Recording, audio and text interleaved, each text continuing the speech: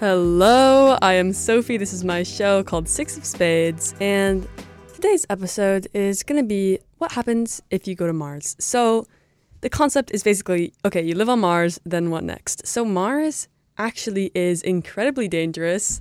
Like, this is pretty well known. To start off, the air is roughly 95% carbon dioxide. And for reference, Earth is 78% nitrogen and 21% oxygen. So that just gives you some sort of view on that. And also to mention, the nighttime temperatures average around negative 80 degrees Fahrenheit or negative 62 degrees Celsius. This alone is a big enough deterrent, I would say. And this is also completely not even mentioning the extreme radiation, which is alone enough to send us back home to Earth packing. So Earth, as compared to Mars, obviously Mars is going to be covered in dust, which is toxic. But I guess this wouldn't be an issue if you have a mask and like astronaut suit already filtering all that out, because you obviously can't even live. You'd have to live in a completely artificial environment. So, a lot of people are probably thinking right now, well, isn't Jeff Bezos already like on Mars or something? They already have a place. Well, the answer is not yet. The only human remnants, or not remnants, but the only human-made things to have gone on Mars have been like rovers and drones. So completely just robots, basically. And not to mention, too, not all of them have actually even made it up there. So it's a very daunting task to get these things up to Mars, as it is pretty far. But nonetheless, curiosity kills the cat. And we may just continue these expeditions or attempts to get to this other planet. So if we got up there, would we also answer David Bowie's eponymous question, is there life on Mars?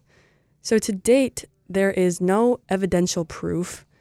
And there may have actually, though, been habitatual, I don't think I'm saying that right, habitatual, I believe, conditions. And this means that there are potentially like livable conditions for things. So I should also say Mars is ice is very common there. So this means that water existed there or exists. And does this mean that microorganisms live on Mars? And perhaps. I personally believe that there would be life on Mars. And while I have no proof, I feel like the fact that there's ice, it means something. I think it means something. So, but if we humans were to go to Mars, would that disrupt the life, or if there were these microorganisms living there?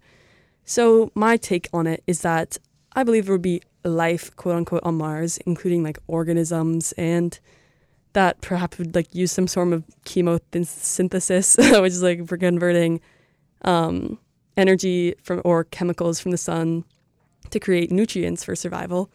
I guess that would be photosynthesis too, but I don't know. I feel like it could work. And yeah, so I think they would be just maybe in the early stages of life on Mars, but I still think it's there. And I should also state that humans have explored roughly less than 1% of Mars. So who's to say what's in all this extra land that has yet to been discovered? And imagine, it's just interesting to think if we were to discover more of Mars and were to find life, what would it even look like, or how would it function? Because it would have to be so incredibly different than obviously the mammals and other creatures on Earth here, because they couldn't breathe in the same air, so they wouldn't have these same like structures. And also, I was just in biology class, so I should probably remember this. We were just talking about evolution and how, if I believe I'm trying to word this correctly, but it was something along the lines of, if the entire timeline of Earth and evolution up to the point of humans had been on like the scale of an hour, the first 90 or 59 minutes would entirely be single-celled microorganisms just slowly evolving. And the very last, I believe it was minute, is when mammals first come into play. And then the very last like 100th of a second is when humans come. So if there was a process happening on Mars, I'm not sure exactly how much older or younger Mars is in comparison to Earth, but imagine like what stages they would be on. It would be so interesting to find it. But if there were, let's just hypothetically say, if there were creatures on Mars, I think it would be some sort of lizard, because it just adds up. like some maybe red orangey lizard that. Oh yeah, also I should state that the gravity levels are different too. I believe you are still going to be lighter on Mars.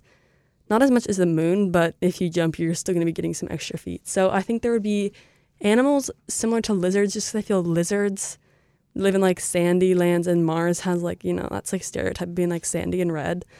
So I think there would be lizards there, and I think they would use the lack of gravity to their ability. But if there were lizards, there would probably also have to be like flies or something for them to eat. But actually, you know what? Because there's so much ice, there would have to be some sort of water animal maybe. I'm not sure. How cool would it be if it was like in the ice and there was like furs and animals? That would be so fun. But I don't know. I feel like it's got to be there.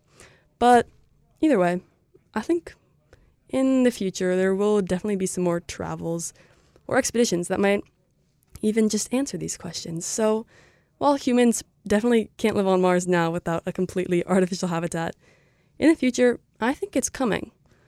So I'm excited to see what happens next. But anyways, thank you for tuning in to this quick episode today. This has been Sophie Cartwright, 6 of Spades. You're listening to KMIH, Mercer Island, 88.9 The Bridge.